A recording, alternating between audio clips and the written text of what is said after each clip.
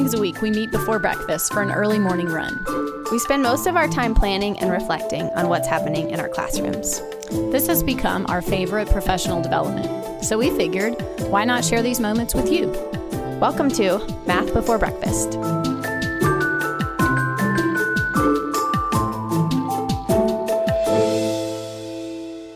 This is episode 52. I'm Tracy Prophet. I'm Ruth Urquiaga. And I'm Jay Prophet. And we are excited to talk about an open middle problem Ruth used in her class and a question that I got from a teacher about multiplying decimals that I hope you're going to help me with. And then powers of 10, which is where your class is going this week. All of this without running all week because last week I fell down the stairs and yeah, I don't really have a great story. Like I stretched a tendon in the top of my foot. Yeah. I never go to the doctor, but I went and he was like, yeah, you didn't break it, but you do need a pedicure. Oh, that's what he said? Really? Yeah. Oh, that's interesting. Kind. I have, yeah. It's winter. Yeah. Raise your hand if you don't need a pedicure in the winter. I probably never really, well, I probably always need one, but never. Oh, right. I've only ever had one in my life. Well, then yeah. I just had toenail polish on there that needs to come off. Gotcha. Yeah, my toenail All polish right. gets ratty quite often. Well, on that note, let's jump into the math, y'all. So I got asked by a friend about using a task for teaching equality. Like, you know how, well, I don't know if you know, but I would say probably starting in first or second grade. I know for sure in second grade, every time there's a standard about equality and how the equal sign does not mean makes. It means both sides are the same, same value. And this was a third grade teacher, and she had an idea for a task she wanted to try. And she was asking me, like, is this really the right task that will support what they're supposed to do? She also asked a good question about why? Like, where's this headed? Which I love those kinds of questions, and I don't always have the right answer at the time.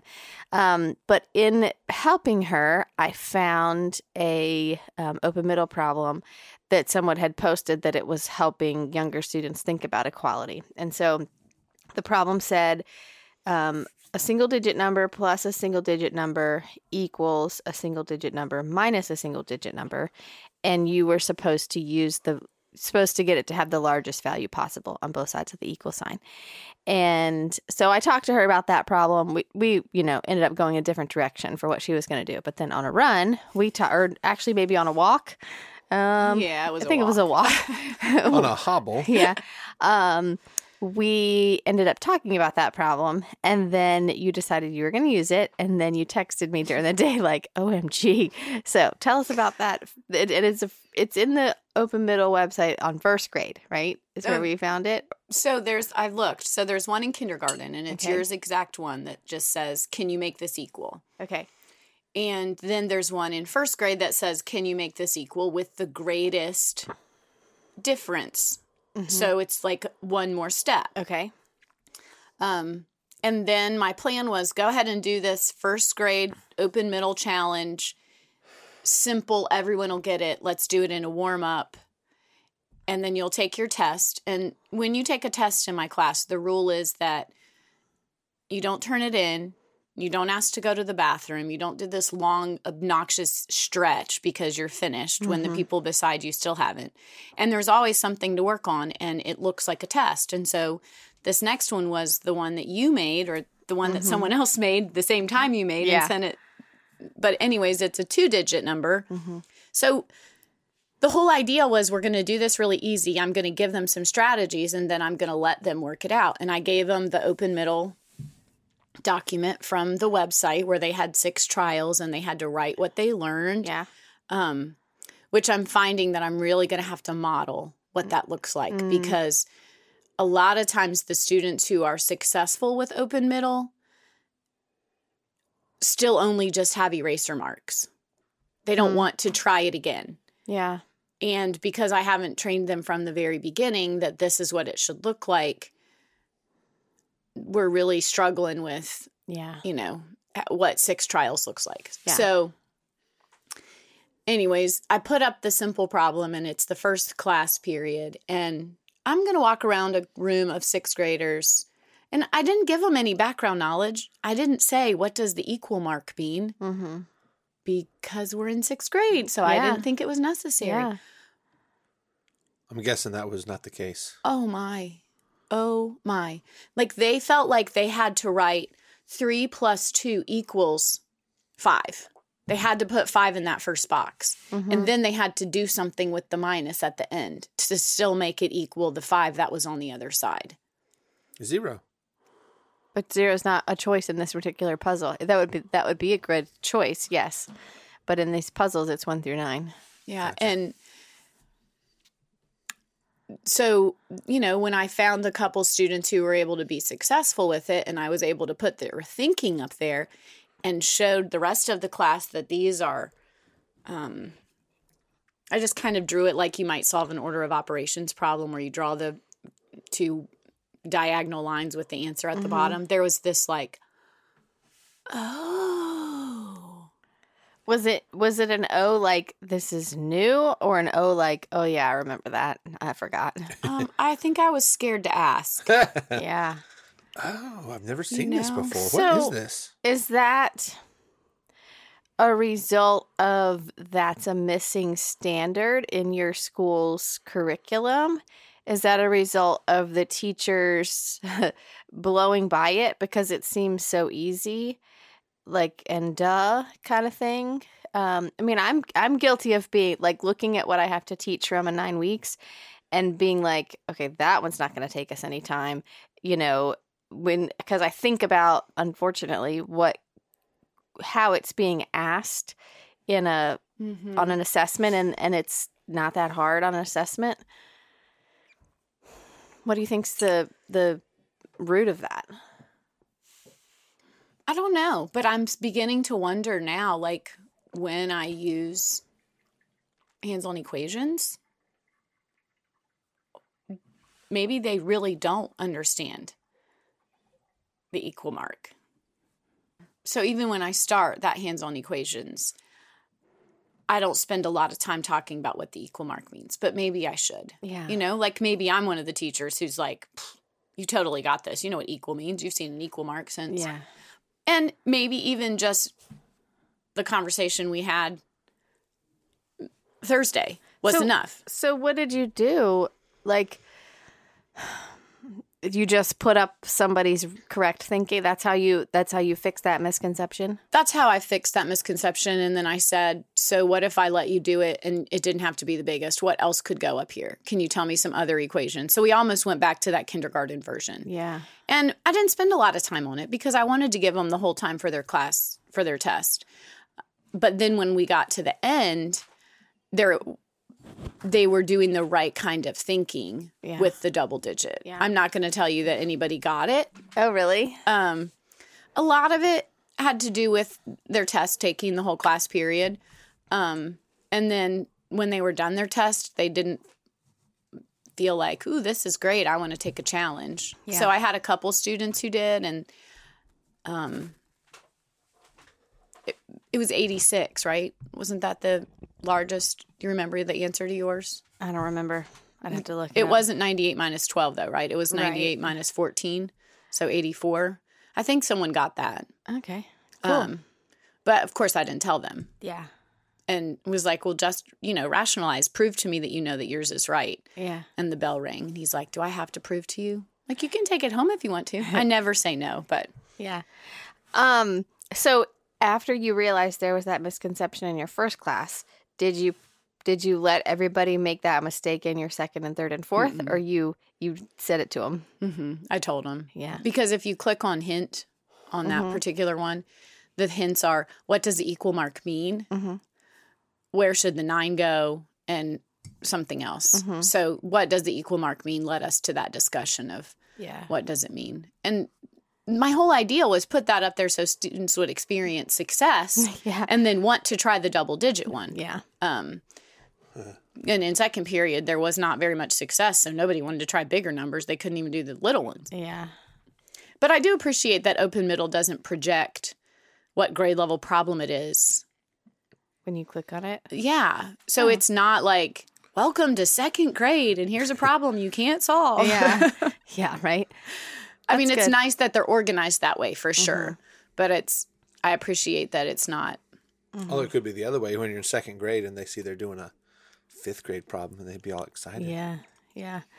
They're pretty hard. Like, yeah. Yeah, they are. It's just a different way to think about math. Yeah. And it's another one of those examples that is like, the more different ways you think about presenting something or asking something or, different misconceptions or understandings, either one, get uncovered, know? And over, I'm like, oh my gosh, if we had not done this, whether it's open middle or something else, if we'd not tried this, I would not have known that a kid knew that or didn't know that, the more different ways you can do something, the more you're going to learn about their thinking, I guess. I will do a shout out to what this teacher finally chose for her task. She was going to use broken calculator, and she was going to pick a number that she wanted them to all make. And the broken calculator, we've talked about it before in a really early episode, where you have to make a number, but certain digits on the calculator are broken and you can't use them. And so she was going to get them to do that. And then she was going to be like, so we have all these ways to make 13 on the board. What if we now, and we have something equals 13, something equals 13, something all the way across. And then what if we take two of these and put them together? Does that still make a true statement? So that's how she was going to introduce it, which I thought was pretty cool. That is cool. As a start. So broken calculator, it's not like you have to figure out which number doesn't work. It lets you know you just can't use that digit. It's like a prompt, sort of. One of the first ones I think is you need to get the calculator to show 13 and 1 and 3. The digits 1 and 3 are broken. Okay. Yeah. So you could do 6 plus 7 or 5 plus 8 or all and sometimes the operator symbols are broken too. So yeah. But you can't do 11 plus 2. Correct. Yep. Or anything minus. What do you mean anything minus? Well, because anything above 13 is kind of a 1, and then you get to, I guess you could do 20 minus 7. Yeah. Okay, there you could do that one. Yeah. Look at you. Good job. So that's what she was going to start with. All right. So did you have anything else you wanted to say about that? I don't think so. Okay.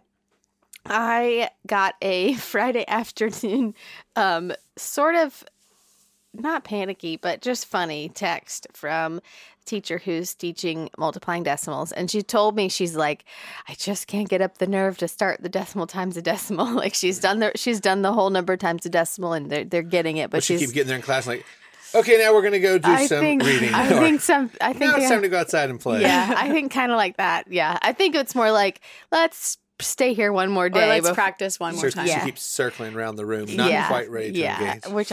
Which I understand so well. That's been me. Whether it's been that particular skill or not, like I know that, like, oh, this is going to be tough. I'm not ready to start. But she was like driving home on Friday afternoon, really thinking about this, which I love. That's so cool that, that's what she's thinking about on Friday afternoon. She's like, okay, I just don't know how to explain to them why when you multiply by a decimal, it doesn't get bigger. They expect it to get bigger and then it blows their mind. And I don't really have a good answer for them. And can you help me with that on Monday? And, all weekend I've been like, yeah, me too, and I know we've talked about it on here before, but I feel like we have unfinished business, with this idea.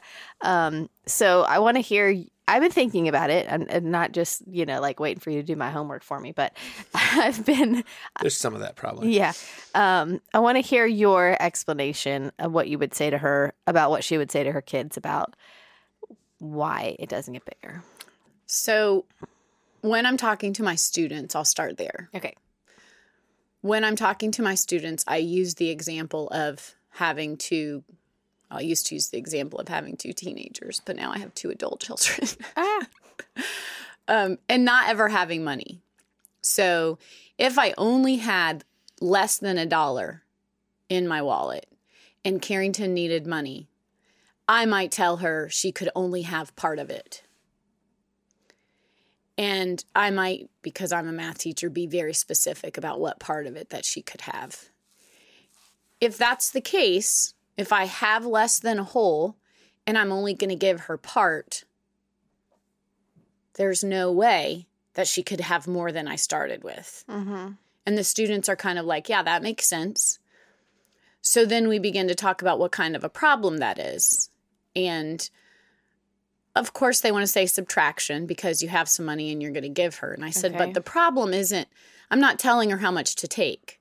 I'm telling her what part of it she can take. Mm-hmm. And so what does that look like?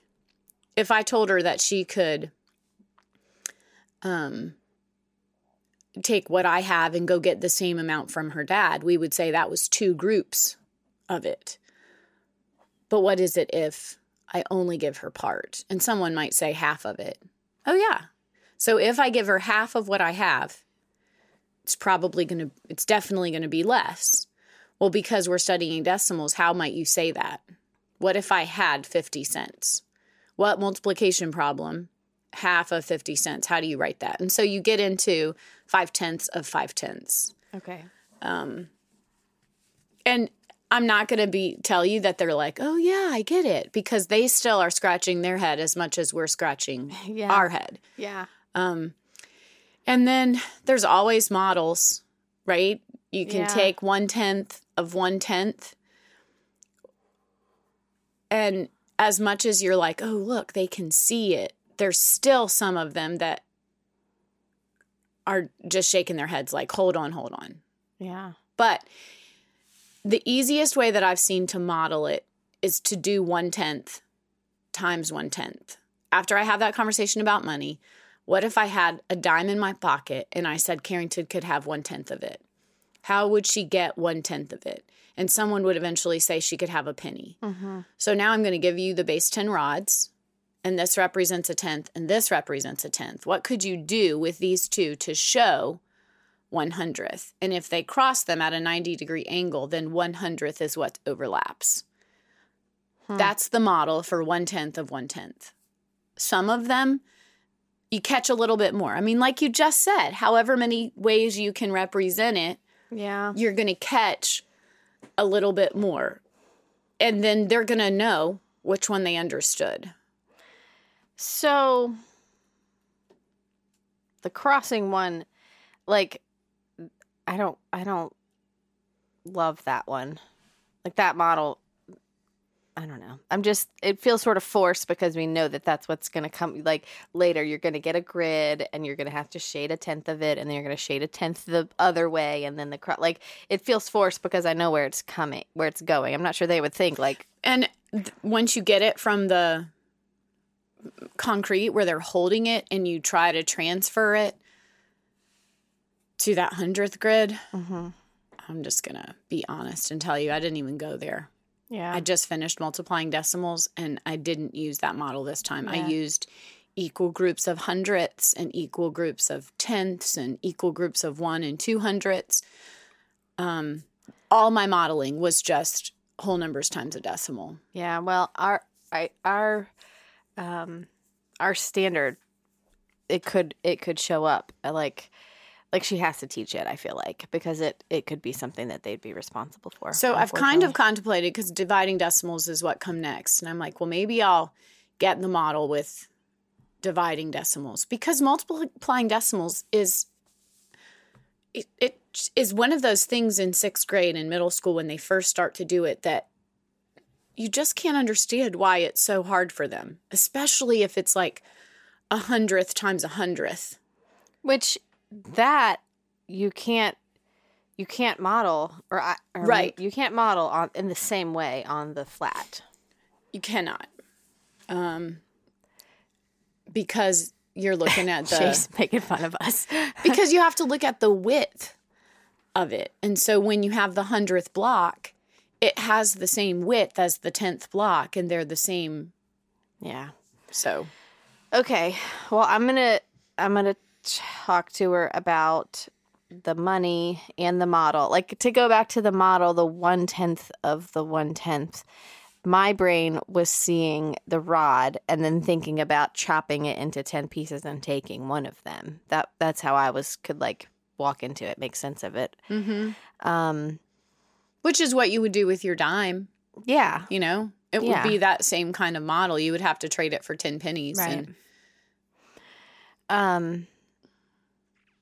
I think, okay, something you said again this morning, when I was like telling you we were going to talk about this question, was that sometimes multiplication is groups of, and sometimes multiplication is equal parts of a group. No, you said it different before. Parts of a group? Parts of a group. Because if you have 3/10 of something, then you have 3 parts called 1/10 of a group that may only have 5/10 in it.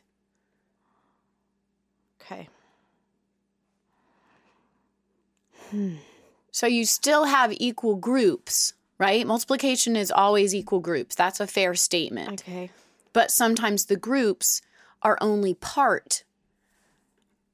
They're not a whole group. Yeah. The thing that makes this so hard is that the whole changes, right? First, you're looking at the whole kind of like as your second factor. And then you have to compare it back to the whole, like, what's 1 to begin with in the very beginning. Because let's say you're doing 3/10 of 5/10. Mm-hmm. First, it feels like that 5/10 is your whole, air quotes, because you need to take that piece and break it up into 10 pieces and take 3 of them, you know? And then you get that amount that's 3/10 of that part. And then that's not just your answer. You have to look back to compare how much you have there back to your whole. It's the same with multiplying fractions. You know, it just feels weird. It feels like your whole is changing in that problem. Maybe that's not the best way to say it, but okay. I'm going to go talk to her again today. And you got anything to say about that? I know you checked down over there, JJ. Yeah, so now you're just going to call me out on it right I am. Yep. I want to see you. if you had anything else to say. No, I think you're doing a great job. Thanks. He's like, please don't talk about multiplying decimals one more time. Such a hard thing, right? Okay. I'll let you know tomorrow on the run or the hobble, whatever it might be, about what she says. And, you know, I have faith in her and her kids that they'll, you know, try a bunch of different models and they'll figure out something that works. Maybe this is going to lead us into our next thing. Okay. I'm out today with a sub, and so I was looking for something meaningful. And, of course, I used my little search engine, went to MitBoss or Twitter, MitBoss Powers of 10. Yeah. And I found this really cool Robert Kaplinski lesson that was a little bit too cool for my sub to do. So I was like, ooh, we're going to save that for Tuesday when I'm back. Yeah. I got to find something else. And there's a video that was made in 1977. Awesome. That's called Powers of 10. And it just starts with this couple on a blanket in the park. And it starts with a 1 meter by 1 meter version. And they just keep zooming out all the way to 10 to the 24th power. And he's giving you all kinds of information when you give it. In fact, my sub plans say watch it the first time and don't say anything. Okay. Just let them get what they get. Mm-hmm. And then watch it the second time and give them these 8 questions to answer. Okay. To notice and wonder. Cool. But it might benefit a teacher, myself, if you look at that number, like what's the difference between multiplying by 10 and 100 and then multiplying by 1/10 and 100th. So they're seeing that when you multiply by 10, the number is getting larger because you are putting 10 groups of that. And when you multiply by 1/10, the number is getting smaller. Like, wouldn't that be cool if the student was the first person to realize that? Yeah. Yeah. That could happen in a number string of that's a good idea. Of some sort where you have a decimal number that you multiply by 10 and 100 and 1,000 and then multiply by 1/10 and 100th. Yeah. Hey, that reminds me. You texted me a picture of a number string. Did you end up using it in your class? It was like multiplying by 5/10. 4 times 5/10, 8 times 5/10, and then 8 divided by. Oh, I haven't gotten to that yet. No, Oh, that was okay. planning for this week. No. Okay. I was like, which one is she talking about? Because I've done number strings with addition and subtraction of decimals. All right. I might have to look into that, about whether there's a number string that would help them make sense of it. That's a good idea. So I will tell you that there's not one on MitBoss. You can just save that. Okay. Well, I Search. was going to look in the book. Because somebody said, you could do a number string with decimals, but they didn't give them, Yeah. like that was just their Well, recommendation. we also can maybe think of one. right? And there's a number strings website, right? Numberstrings.com or something. I just found that. Oh, I don't know about that. Okay, I'm so sorry. I remember I did this one from this website. 7 times 8, 7 times 80, 8 times 70, 7 times 8/10, 8 times 7/10, 8 times 70 hundredths, 8 times 80 hundredths. So they look at how they are the same, and it's all done on a place value chart. So I'll send you the link, and you can look at that. Cool. All right. Thank you.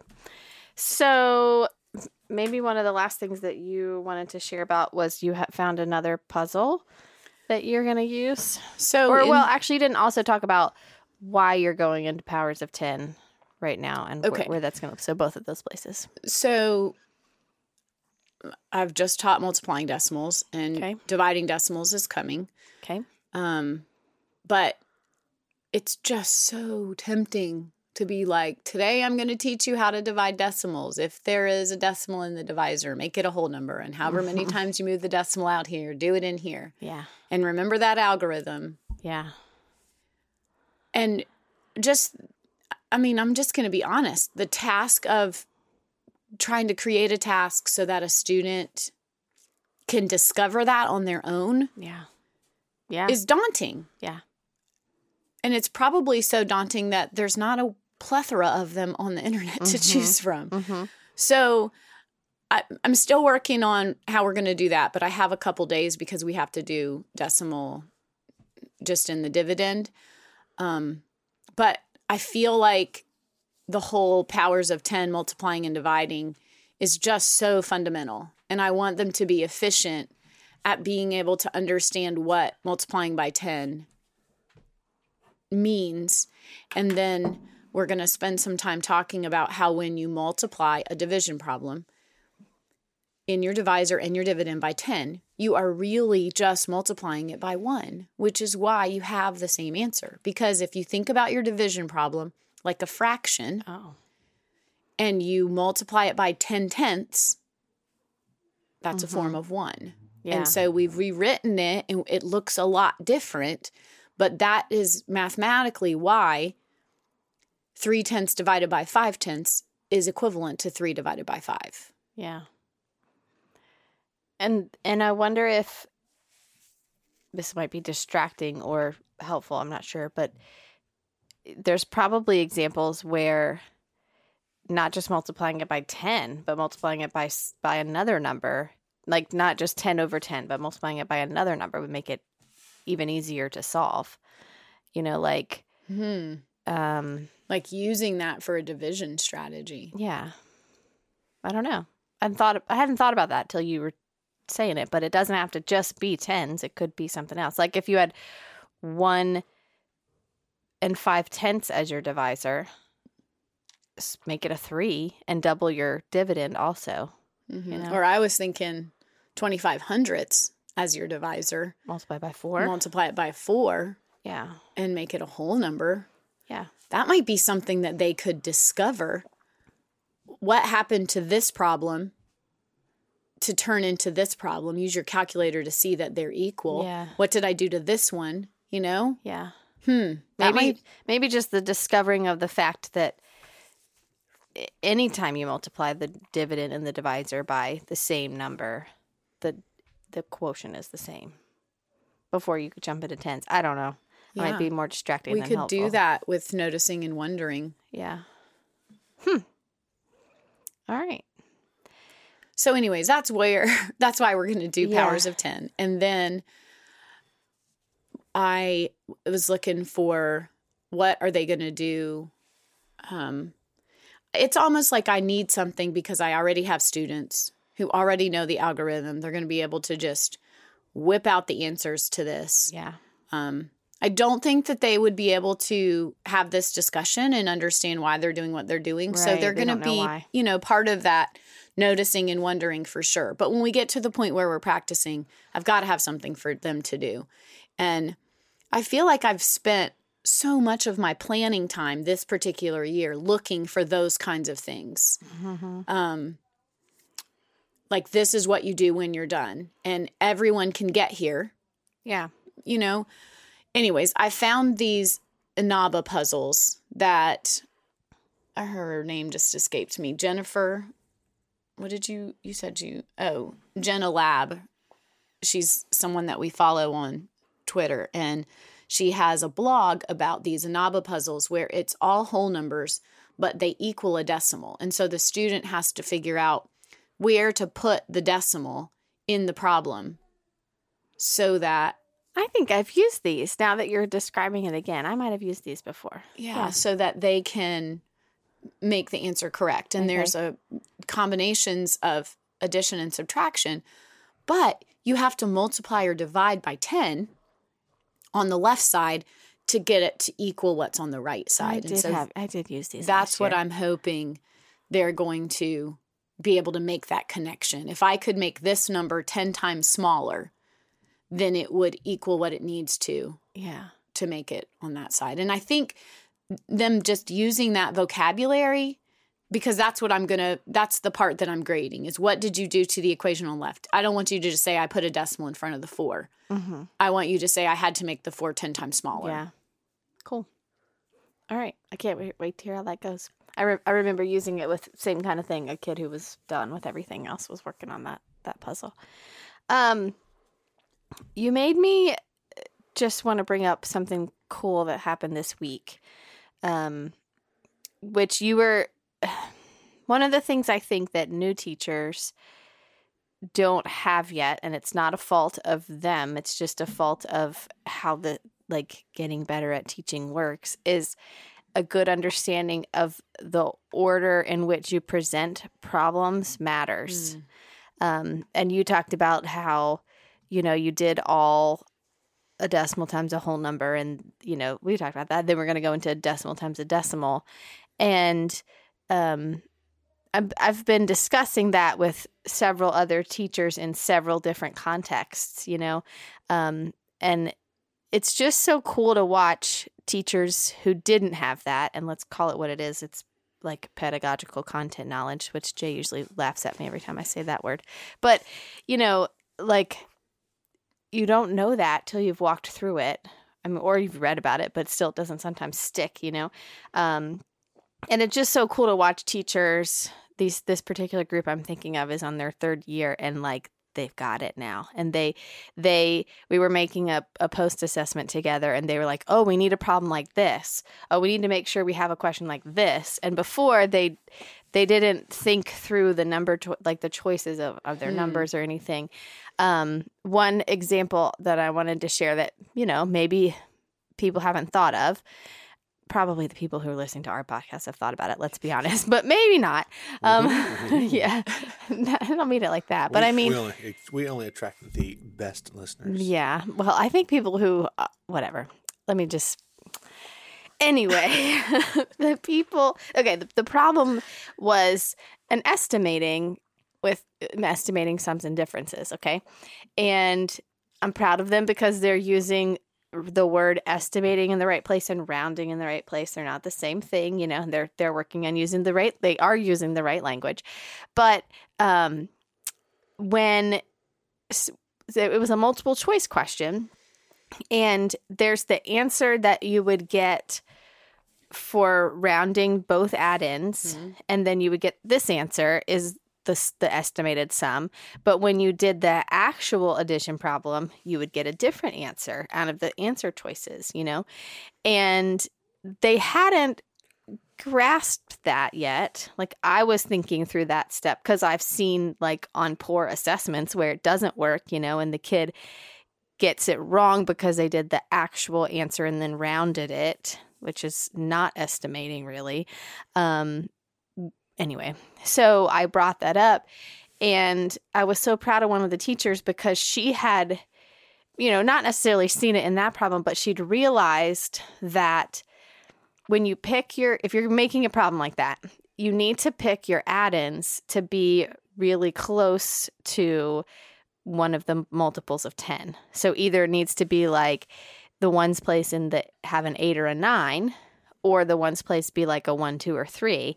If you pick like 4, 5, and 6 as your ones place, then your multiple of 10 that you go to when you round is far away from the actual number, and it can possibly change your estimate far away from the actual answer. Does that make sense? It does make sense, but I'm a little bit confused about what you said when you said it was a poor assessment because the estimated sum was going to be wrong. Like, what's your objective? What do your directions say for the question? Do your questions say round each number and find the sum? Does it say estimate to find the sum? Or because when is it right? Because I have a question on my exam that uses that because I teach the difference between estimating and rounding. Okay. And if you round each number and then find the sum, then you have estimated and you will get the correct answer. But if you do the actual problem and round your answer, you have not estimated and you will pick the wrong one. So they're both on there. So what do your directions say? Estimate the sum. Yeah. And so when I say estimate the sum, that means make it an easy problem. Yeah. Change both numbers. And I don't tell them what to estimate it to. I don't feel like that's math language. You don't say estimate to the 10th place. Yeah. You just say estimate. Yeah. You say round to the 10th place. Right. Yeah.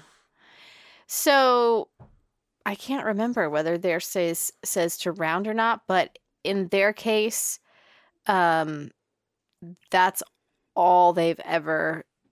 This is like their students' first introduction to the idea, and so nobody in the room, I don't think, is thinking about adding and then finding which one is the closest to it. So you're asking me whether I think that's right or wrong. Because you just called it a poor test, and I'm like, well, that's my objective is for you to know the difference between estimating and rounding. And so on my test, I'm choosing numbers that are close, that if you follow the directions, you're going to get a different answer than if you don't follow the directions. I just hate how the answer you're picking is farther the right answer to you is farther away from the actual answer than some of the answer choices. Like that gives me the heebie-jeebies. I think it should be. But it's not. So this is really weird that I can remember this test question. Yeah, that is weird. I'm sorry. So the actual answer to whatever I said was adding two things was $100.69. And so if you add it up and you round that, then you get $101. Okay. That's your answer choice. All right. But if you estimate, then I forget I don't remember what the problem was to know if it's.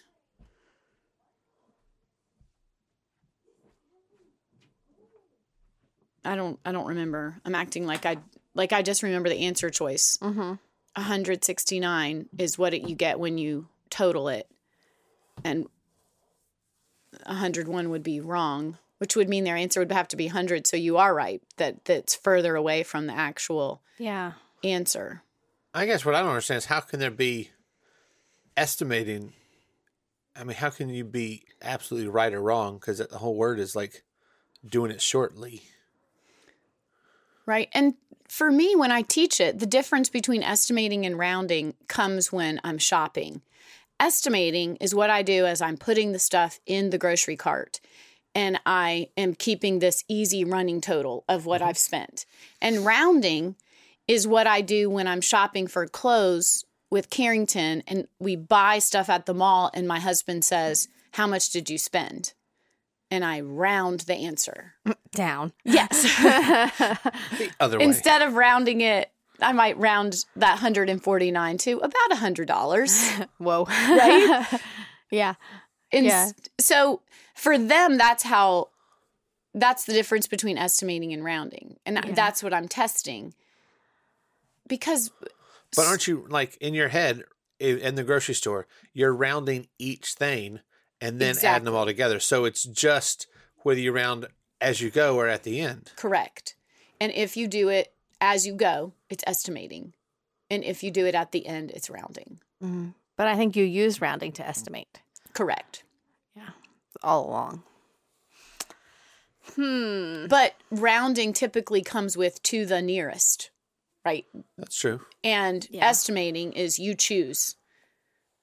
Like I usually round to the nearest tens place, and Mike always rounds to the nearest 10th and holds all those numbers in his head. And then we go to check out, and he's like, this is going to be whatever in 52 cents. I'm like, I don't even know how you do that. Yeah. That's the 100th. Stop playing that game. I know, but he just adds that on to be really specific. Yeah. Anyways. Well, I think it has a lot to do with what your question says, you know, and sometimes problems will say round to the nearest 10 and in order to estimate or something. Sometimes it's specific like that. I guess the point there is that it was cool that the teacher had sort of thought about that and was discovering the fact that, you know, you want to keep your add-ins close to the multiple of 10 in order to make the rounded answer, I guess, and the estimate match. So we have a unanswered math battle there, Ruth. I don't really know. I mean, I see what you're going to, and I think our objectives are different. Right. Yeah. The fact that you're talking about second grade and I'm talking about sixth. Yeah. Maybe that's okay. Yeah. All right, pause. So it doesn't have to be a math battle. It can just be you keep it down there and I'll at your grade level, and I'll do it in sixth. All right. Well, all that to say that I'm proud of them for thinking deeply about the math, and it was a win this week to get to that point, and right. I'm and excited now you've for caused them. me to think about the math. So that could be another win. Yeah, win. I don't know that I'm going to agree with you. Yeah, but it's okay. Yeah. All right. So I think it's time for takeaways, y'all. Yay! All right. Who has one? I was thinking. I guess you guys have talked about open middle problems for about the entire podcast. Yes. And you probably explained them along the way, but I never really knew what you're talking about until a couple weeks ago when Robert Kaplinski was on. I actually saw one, and you were explaining it better.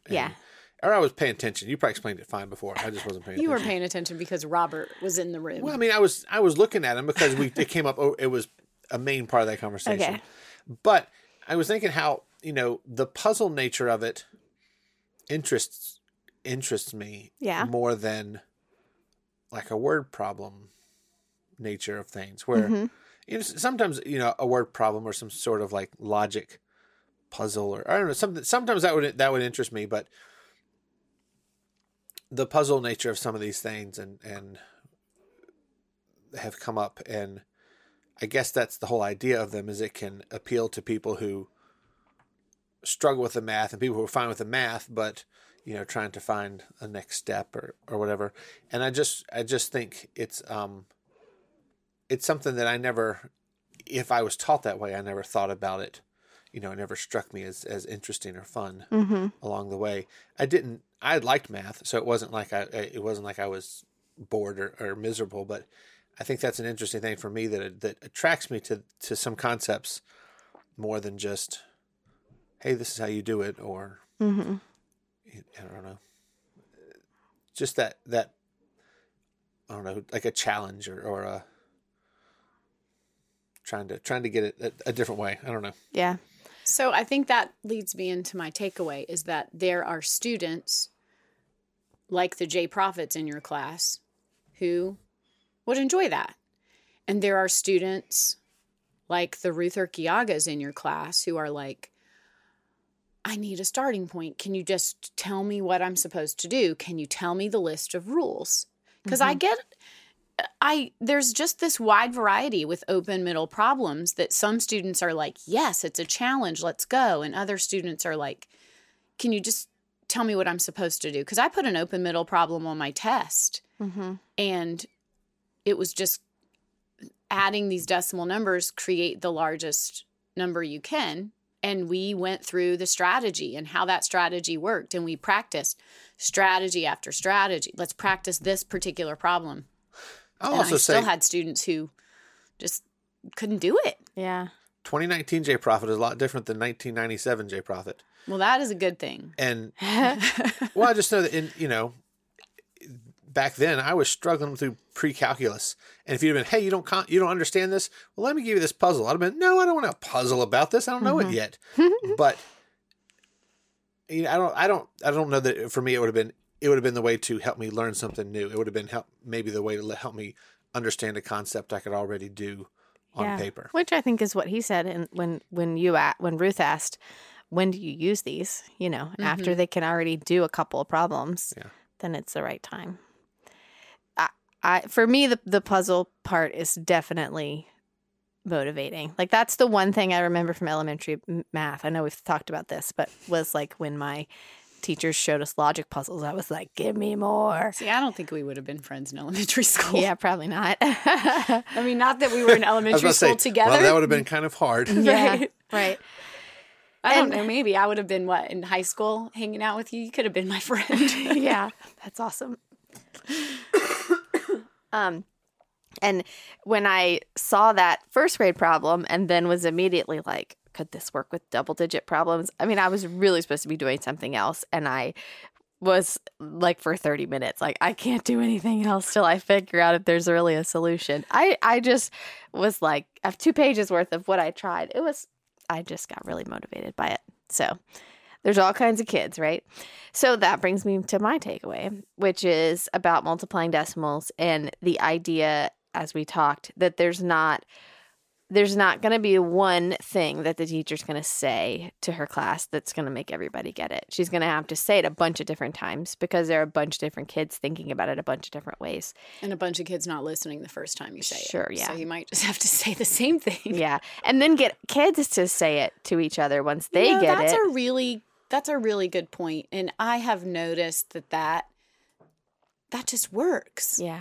I was observed this last week, and that was something that my principal was like, that was so good. You just kept saying, who else can say that a different way? Yeah. Who else can say what you just discovered? Yeah. And students really have to process what it says and then be able to get it out to say it the same way. So that's a good teacher move. There was, I recorded myself leading a number talk this week because the teacher asked me to. And there was a kid who finally said the idea we were going for, or that I was going for at least. And I thought no one heard that kid say it. And I was like, ooh, who can say that again? Kind of like, oh, no one was listening. I'm going to catch you. That feels yucky, but that's kind of where my brain was. And immediately another kid was like, oh, da, da, da, da, da, and said exactly what the person was thinking. And I was like, yes, they're listening. It was good. So that's a move that if you don't already use it, try it. Who can say that? Who can repeat that? Or who can say that again? Or who can say it a different way is a strong move. All right. It's been real. I think it's been real. And maybe we will run this week, girl. I hope so. I know. I need it. Yeah. All right. See ya on a run.